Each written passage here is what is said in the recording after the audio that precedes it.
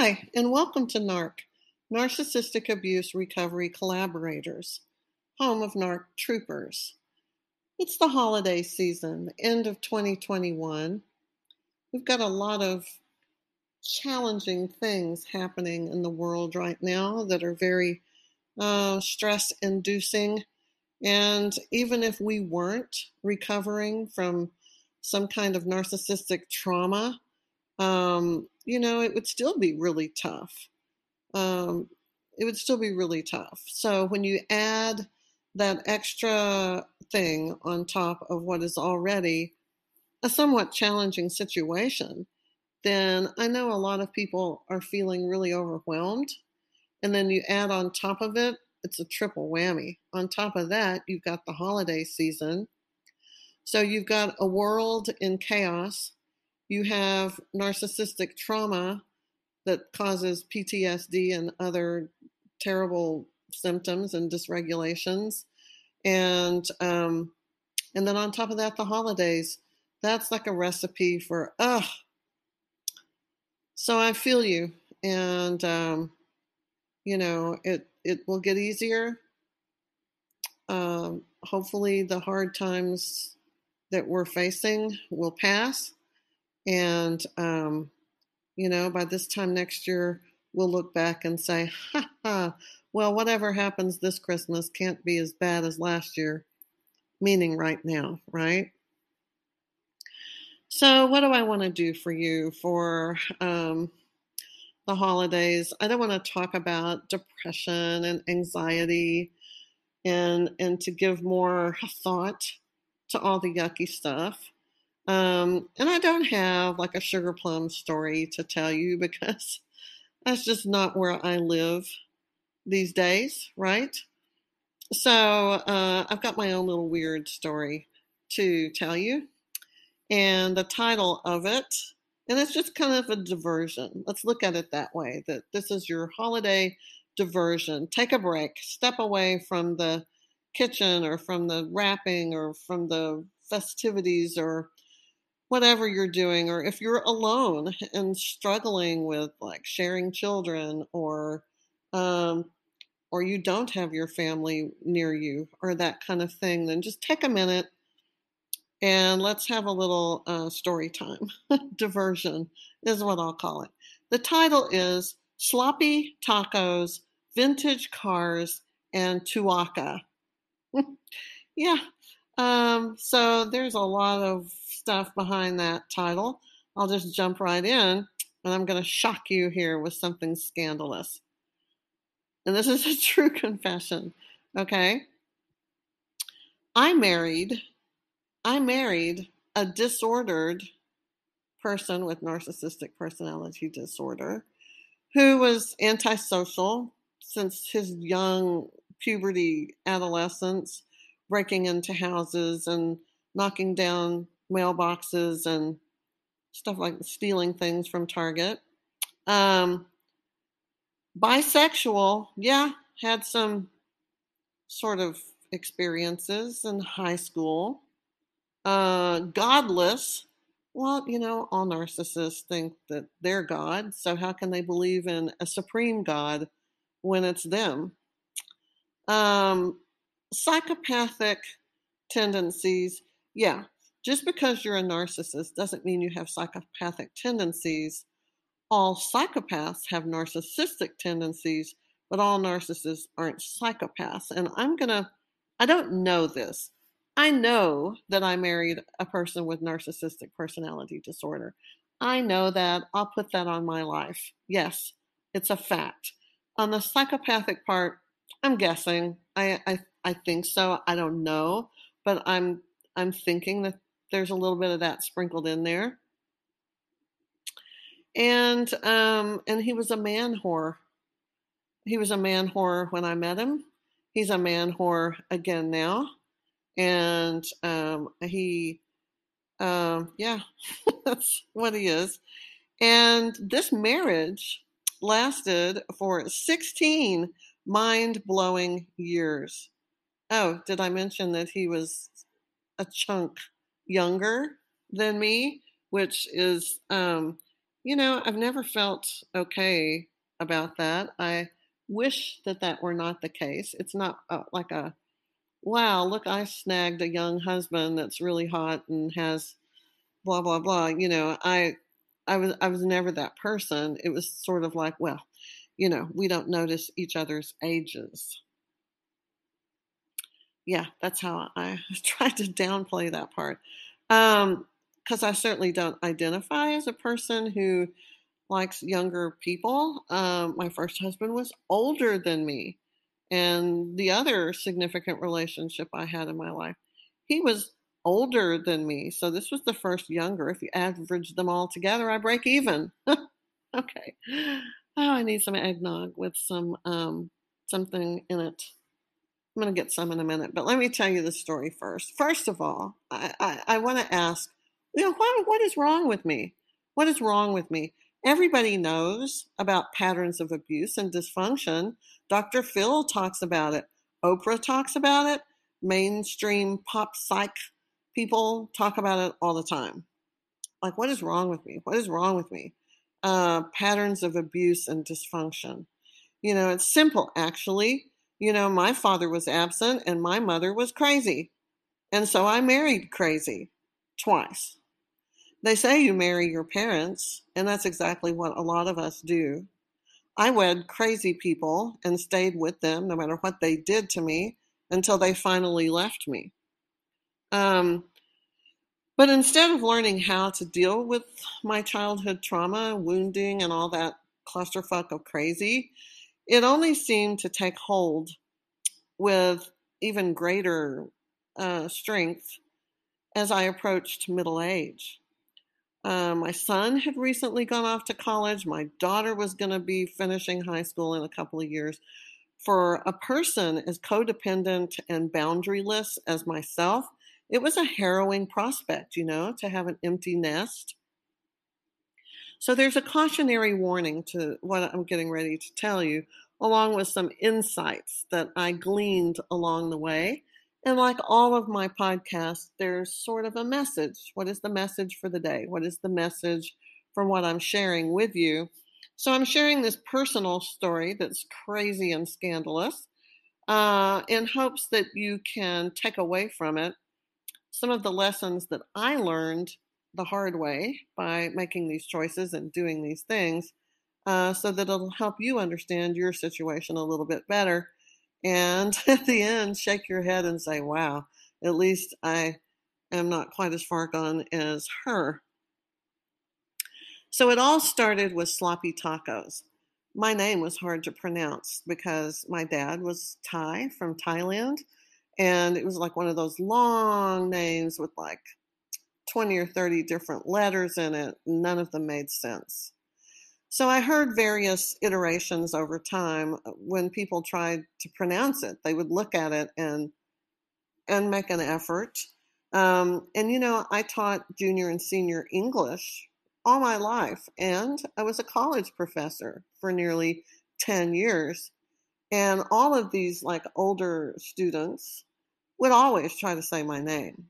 And they would sometimes get close and sometimes not so close. Um, Mrs. Snuffleupagus, Ms. Stop It No No, Miss Spaghetti Undone, and my least favorite, courtesy of my 11th grade AP Lit class, Ms. Sloppy Taco. Now, something about the way that the boys giggled and the girls looked disgusted made me think that when they said that, it must be something nasty. I decided right then and there that all males from the age of 12 to 70 were probably at least had some kind of tendency to be weirdos, and probably a large percentage of them were perverse degenerates. That was my conclusion because it was always the guys that said something vulgar. And then they giggled about it, kind of like potty humor, but when they do a drink a Coke and make a long belching noise or a burp or a fart or something like that, typically females don't do that. I'm going to just go out there on a limb and say that. Well, anyway, I guess I hoped that this enigmatic force of nature in my life would empathize and give me some hope, um, that I was wrong about all of this name calling. And so I thought it was just silly adolescent humor. No way, not really a hallmark quality of all men. I don't stereotype with such broad brushstrokes. It did cross my mind, like I said, like, wow, what a bunch of weirdos. But you don't expect the person that you have chosen to live your life with, your life partner, your person you married and took vows with. You don't expect them to be one of the nasty boys. And I remember the first time I shared this with him. We weren't even married yet. And he was young, really young, like so young. It was like his prefrontal cortex wasn't even fully finished growing yet.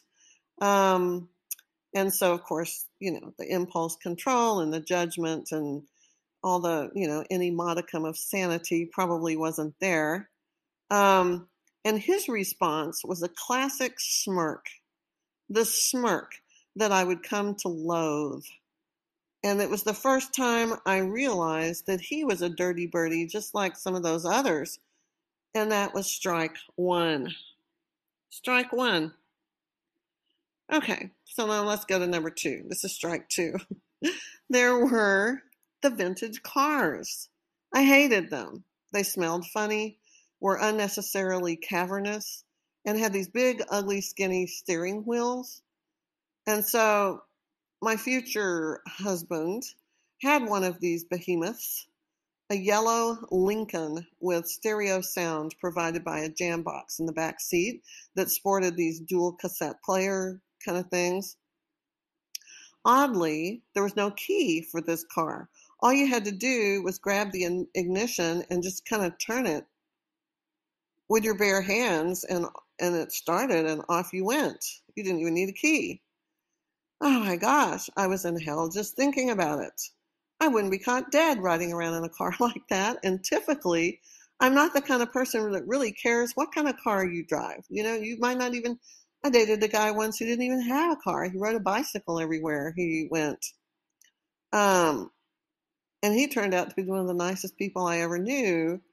Uh, well, eventually he got a gremlin.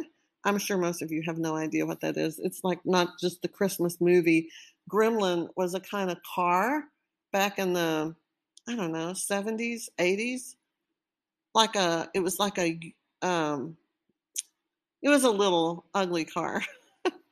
Okay, so typically I didn't care about cars, but this one, for some reason, I just hated it so much and I couldn't explain why. Um, you know, So I just knew I hated it with a purple passion, and I just didn't want any part of it. I called it his pimp car, and I think pimps come in a multitude of colors, right? They could be anything. And so this derogatory comment, really wasn't born out of the idea that they all possess some common mindset, like well, it wasn't an ethnic thing. When I said it was a pimp car, it was implying that he had bad taste and that it was vulgar taste and trashy taste. This unfortunate car embodied all the unsavory qualities so much that my neighbors called the police whenever this yellow beast was parked on our street to report suspicious activity. That's how out of place it was. That's how ugly it was. It got a 911 call from the neighbors. It was suspicious. Yeah, who would drive something like that? So, strike two. Strike two. All right, so here's strike three. There were a lot of parties and wild escapades at clubs and parks and strangers' houses, and this all happened with my ex when he, back at the beginning, like 20 years ago. And I never went. I wasn't invited. It was something that he went to, but I heard about him and I saw pictures and tales from the dark side about the countless girls that just threw themselves at him and their fierce competition to get his favor.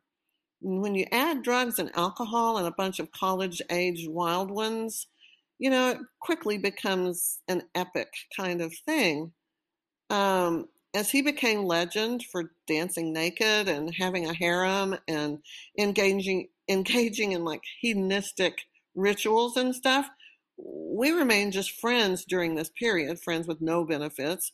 And for about 8 months, this went on, that he was just like some super party guy with quite a reputation. Anyway, we kept our distance physically, and I'm not sure what it was about him that was so um, intoxicating for me, knowing that he was kind of slimy and creepy and gross in that ethic and moral department of being a decent person. Yeah. But I did talk to him, and he somehow managed to violate every single sacred thing about me, starting with that. I still can't explain it. We talked about all of these debaucheries along with other subjects like politics and art and movies and all that. It was confusing to figure out what interest, that we had in each other, because what is this? There's like a chunk of years between us, and I'm a college professor. He's a college student. It's not a good thing. So clearly, I was being tested. And y'all know this, those of you who have been, um, captured by a narcissist and all that. I was being tested, and my boundaries were being consistently blurred. Um, and that's how it happened. Very slowly over those like 8 months, that I would hear little bits and pieces of how awful he was.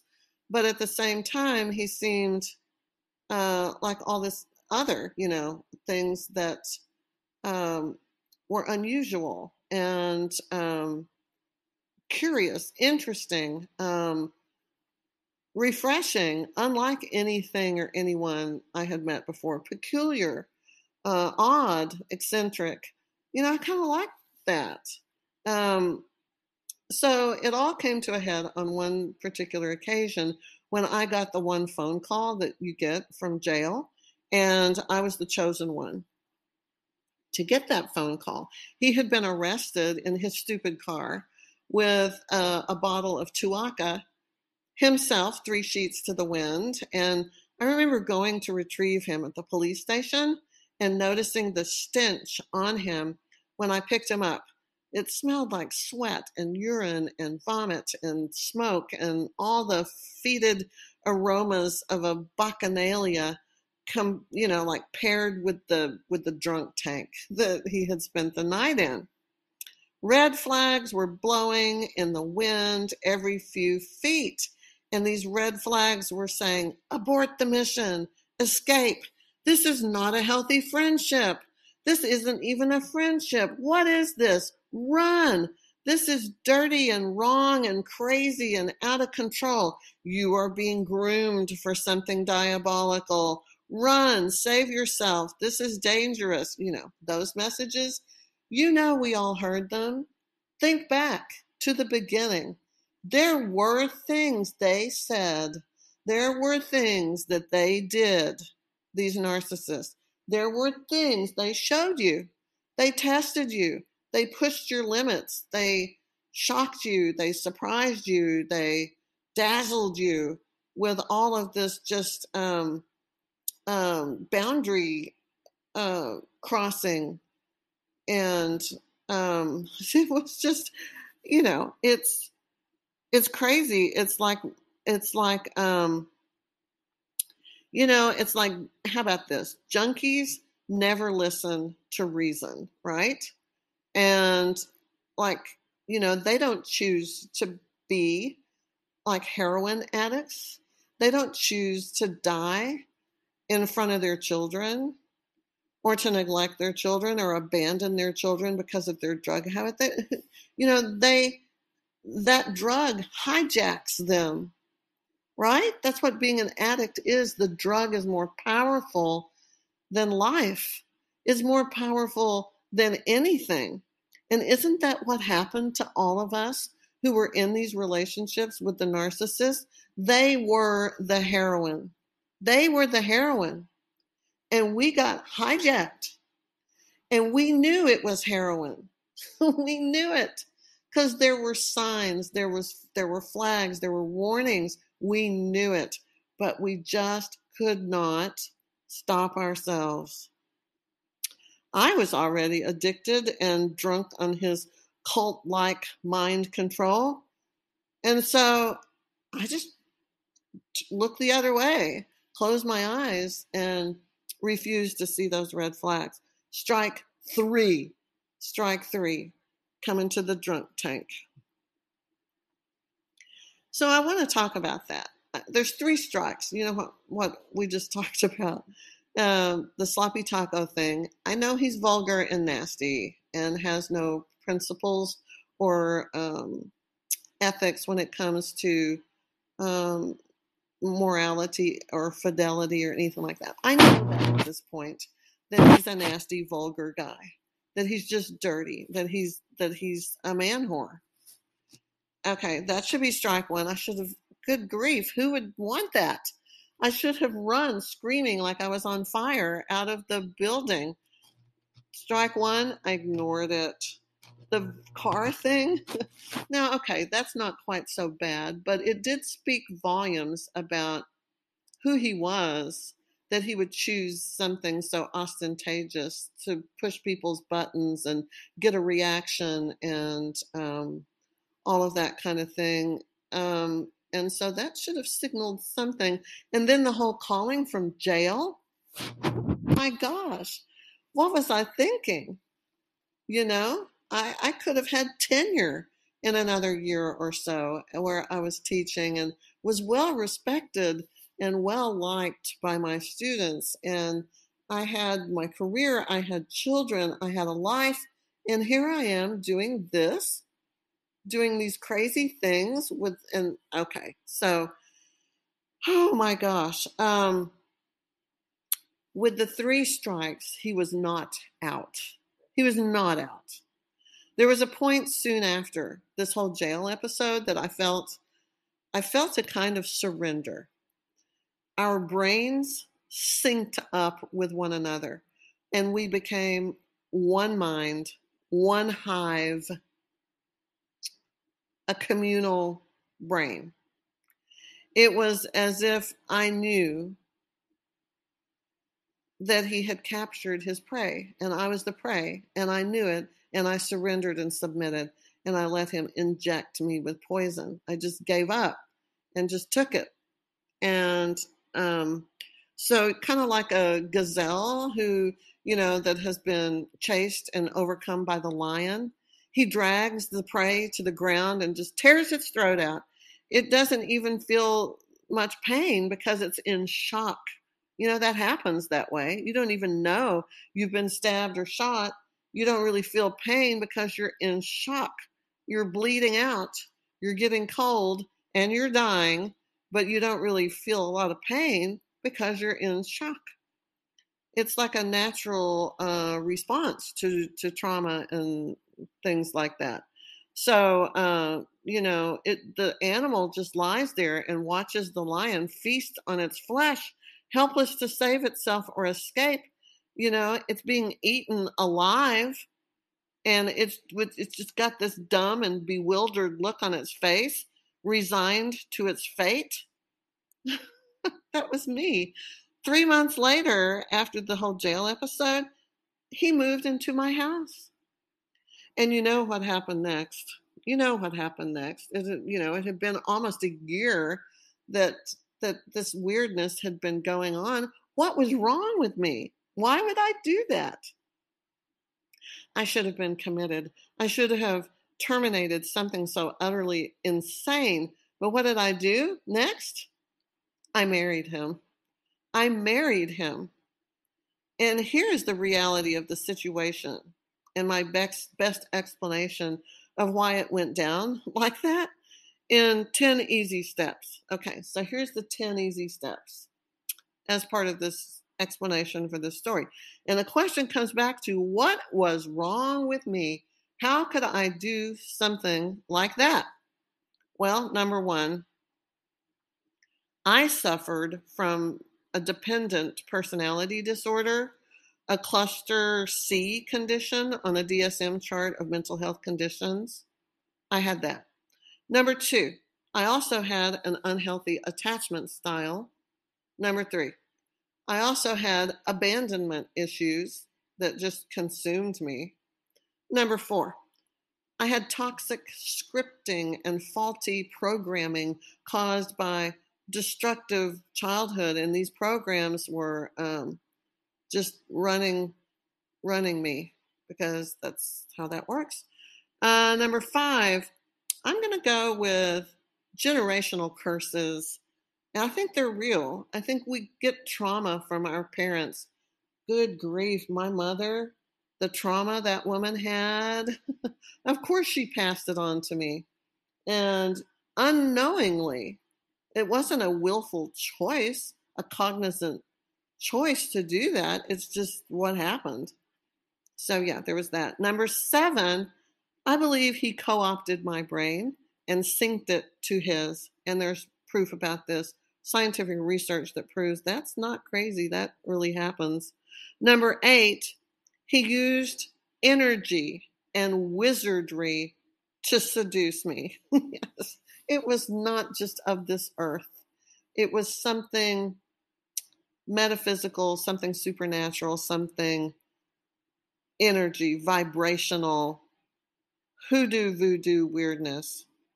Yeah, really was, for sure. Number nine, I was isolated. He isolated me. I had no tribe. I was separated from the herd. You know how that goes. You pick the weak ones off, the old ones, the young ones, the dumb ones, and then you eat them. And then the rest of the herd moves on. And so he picked me off from the herd, isolated me so that I had no defenders, no tribe, and then I was eaten alive. And then number 10, the one that's the no-brainer that we hate to talk about or admit, but it's true, I was addicted early, even when we were just friends, before any hanky-panky happened. For like a whole year almost, I became addicted. It was like a heavy dose of dopamine and like all these different hormones flooding my brain. And then he would test me and do these weird, horrible things. And then it would be another hit of the chemicals from my brain. And it was just, it was grooming. It was securing me in place as a good source of fuel. So what do you do when you figure out that what is at the root of the problem and become self-aware, which I feel that I am self-aware of exactly why I fell for this and could not walk away. When you realize that you were more of a volunteer than a victim because of unresolved things from your past that made you more susceptible to the predator, that's when, you're onto something. First, you have to forgive yourself. It wasn't your fault. You didn't choose to be eaten alive or brainwashed by a cult-like psychosis that's the narcissist reality. You were recruited, you were groomed, you were seduced, you were snapshotted, idealized, objectified, hypnotized, addicted, trauma bonded, co-opted, hijacked, devalued, humiliated, disrespected, vilified, deconstructed, blamed, soul raped, dehumanized, smeared, hated, discarded, jettisoned, and destroyed. That's what happened to you. All those things. You did your best. That's all we can do. But now that now that you have survived the cruelty and contempt, the irrational and the nonsensical, the shock and the horror, you have to accept what has happened and you have to let them go. And so how do you do that? How do you let someone go that has synced up with your brain and hijacked you and brainwashed you and you've got Stockholm syndrome or something like that. Well, first of all, you have to break the shared fantasy bubble and fall back to the real hard ground and of earth. You have to get away, stay away, and go no contact. And so that's step one. The narcissist is your heroine. Treat them as an addiction that will kill you. The narcissist is a predator. Treat them as a beast that will kill you. The narcissist is a murderer of your identity, integrity, mind, body, and soul. They rape you slowly and bleed you gently so you don't even notice that you've been mortally wounded until you gasp that last breath. It's subtle. It's not an assault. It's like you don't even know what's happening to you, and then it's over. You know, if you want to live, they must die. If you want to live, they must die. And so look at what they are and understand it deeply enough to know that you will die if you don't stay away. Every relationship with loved ones will die. Life as you know it will die. You cannot allow that to happen. You can't allow that to happen. You have to break free, mourn and grieve over the thing that never was, and then begin to rebuild yourself from the ground up. You know, it may take a while. It may be painful. It may be a long time until you can let hope and joy flow back into you. But it can be done, and you have to do it, because if you don't just murder them, that means just pronounce them dead, push them away, pretend that they are deceased, erase them, and like make them non-existent to you. I'm speaking metaphorically, not to physically go do something to them, but you have to believe that they no longer exist and leave them alone and keep your distance, because they're dangerous. Even if they're just the sweetest thing and they don't seem dangerous, oh my gosh, they are going to effing kill you in every way possible. So you have to get away. You know, the things that made you stay, the things that are not healthy in you, these things can be changed and healed and repaired and reinvented. There is nothing wrong with you that you can, you know, there's really nothing wrong with you. You can change, and these whatever is wrong that you find, like you think that there is something, then it can be fixed, it can be healed, it can be remedied. The narcissist can never be more than a predator with an insatiable hunger for fuel. He will never change. He will never know love, never feel empathy or mercy, never experience regret or remorse, never be whole or real. They died a long, long time ago, and now they are something else, without a core, without heart, and without soul.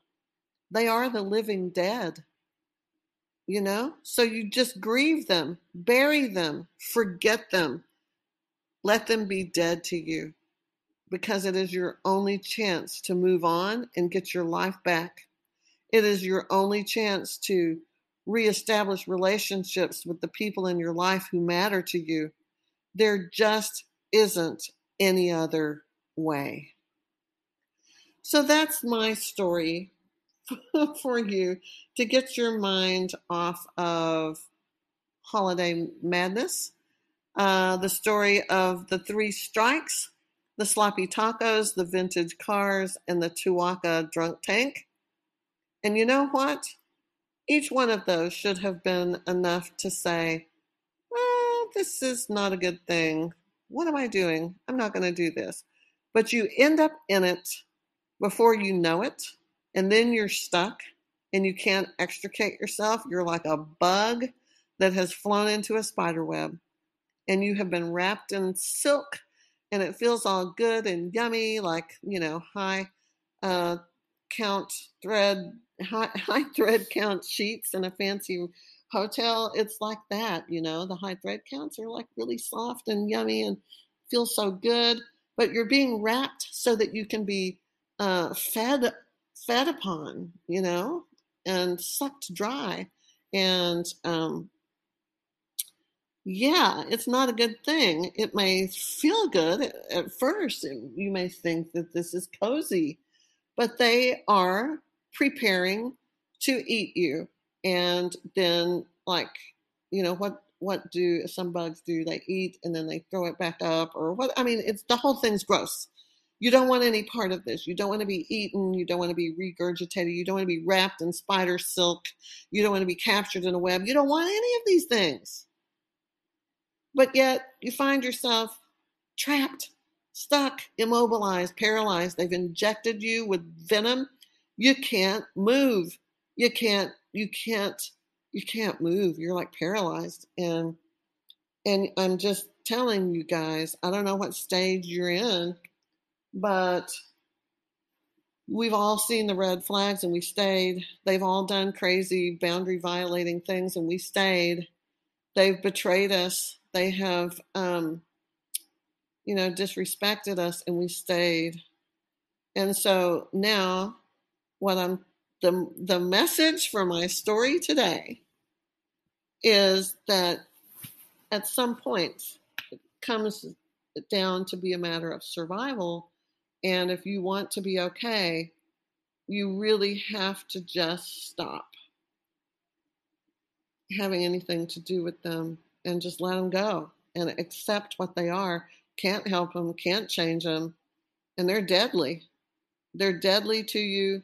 They're deadly to your soul and your spirit, to your faith, to your religion. They are deadly to your body because you store trauma and abuse in the body and it will make you sick. It will kill you physically and make you sick. They are poison and deadly to you emotionally, causing you anxiety and fear and pain and suffering and just all of these distraught, horrible feelings that are out of control. They will cause you to lose your mind because they take your brain and your brain gets to be like scrambled brains and dysregulated and having all of these bad chemicals in it. And it's terrible. And they will murder what's left: spirit, body, emotions, your mind, every part of you, every part of you. They're going to murder it. They're going to ravage it. And then they're going to move on to the next one. And they're going to tell themselves they're the good guys. They're the good guys. You are the nut. You are the problem. It's all your fault. You did all these things wrong. You failed them. And they believe that. They really believe their own stuff. So that's my message. That I'm sure you've got your stories that don't have anything to do with sloppy tacos or Tuaca or vintage cars, but you do have, what's going on. If you're still in it, you got to get out. And if you are out and you're just trying to recover, then hang in there. I can say with some degree of certitude, it does get easier. Takes a long time, longer than you're going to want to take to get them cleansed out of your system and washed out of your blood and your body and like purify yourself from being corrupted and tainted by something so dark and insidious. Yeah, it's going to take a little while, but you can do it. They can't. You can. And I want you to think about that this holiday season. This opportunity to be free and to get clean and to have purity and decency and morals and ethics and conscience and wonderful guilt is a, we should feel guilty when we do bad things or hurt people. And that's what makes us human. And to have that, we should celebrate it and be like, yes, I am feeling really bad about what I did. And that's a good thing. It's a good thing to feel bad about the bad things you do. And just reclaim all those wonderful parts of your humanity. Because when you're with them, you're living in a bubble of fantasy and psychotic delusion with a person who is not in touch with reality. You get that, right? That's where you live when you're with them. You got to come back to earth. This awful, stinky, messy, ugly, horribly chaotic, and troubled earth. That's where you live, not in some imaginary bubble. You've been anesthetized. You've been drugged. It's not real. You need to come back and look at, and I know right now, who wants to see what's going on in the world? It's not great, but it's real. And sometimes imaginary and fantasy feels better, more intense, more colorful, more fun than reality. But you got to remember, it's going to kill you. That's the price you pay to have all that color and bliss. It's going to kill you, just like heroin. All that blissful, wonderful feeling you injected, and I don't know what it feels like. I've never injected heroin, but I imagine it is a powerful and pleasurable experience that people just are willing to die for. They have to have it. And this is just like that.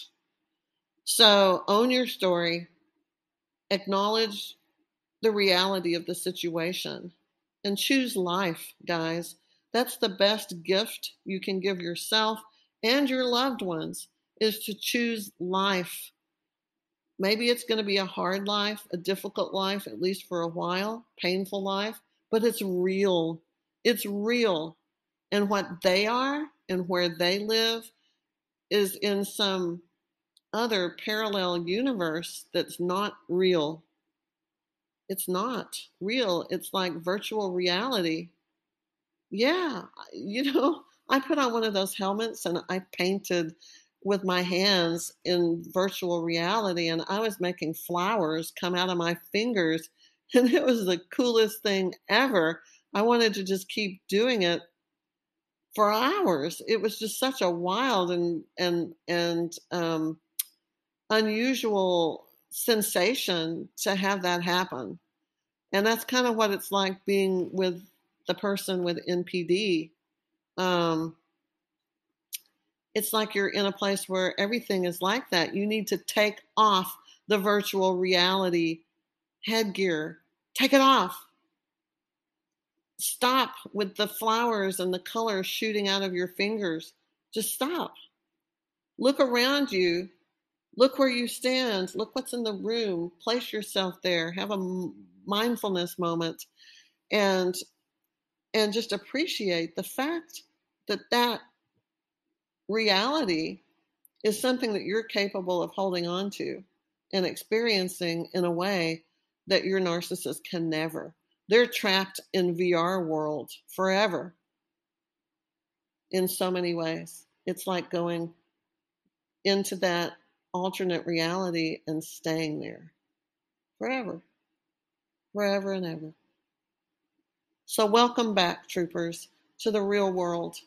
And, we got to gear up, be troopers, be soldiers, be warriors, get through the muck and the mire. But it is real. And there's something just so glorious about that, of such value, that we should have gratitude for, even if it's hard. All right. Happy holidays, everyone. Please stay safe. The virus, we've talked about how the narcissist is like the virus, but, because they both kill you. sometimes, and they're both really, insidious and tricky. So, try to be careful and stay away from crowds and take precautions and try to be okay. And I'm wishing you the best. Much love, and I'll talk to you soon. Bye.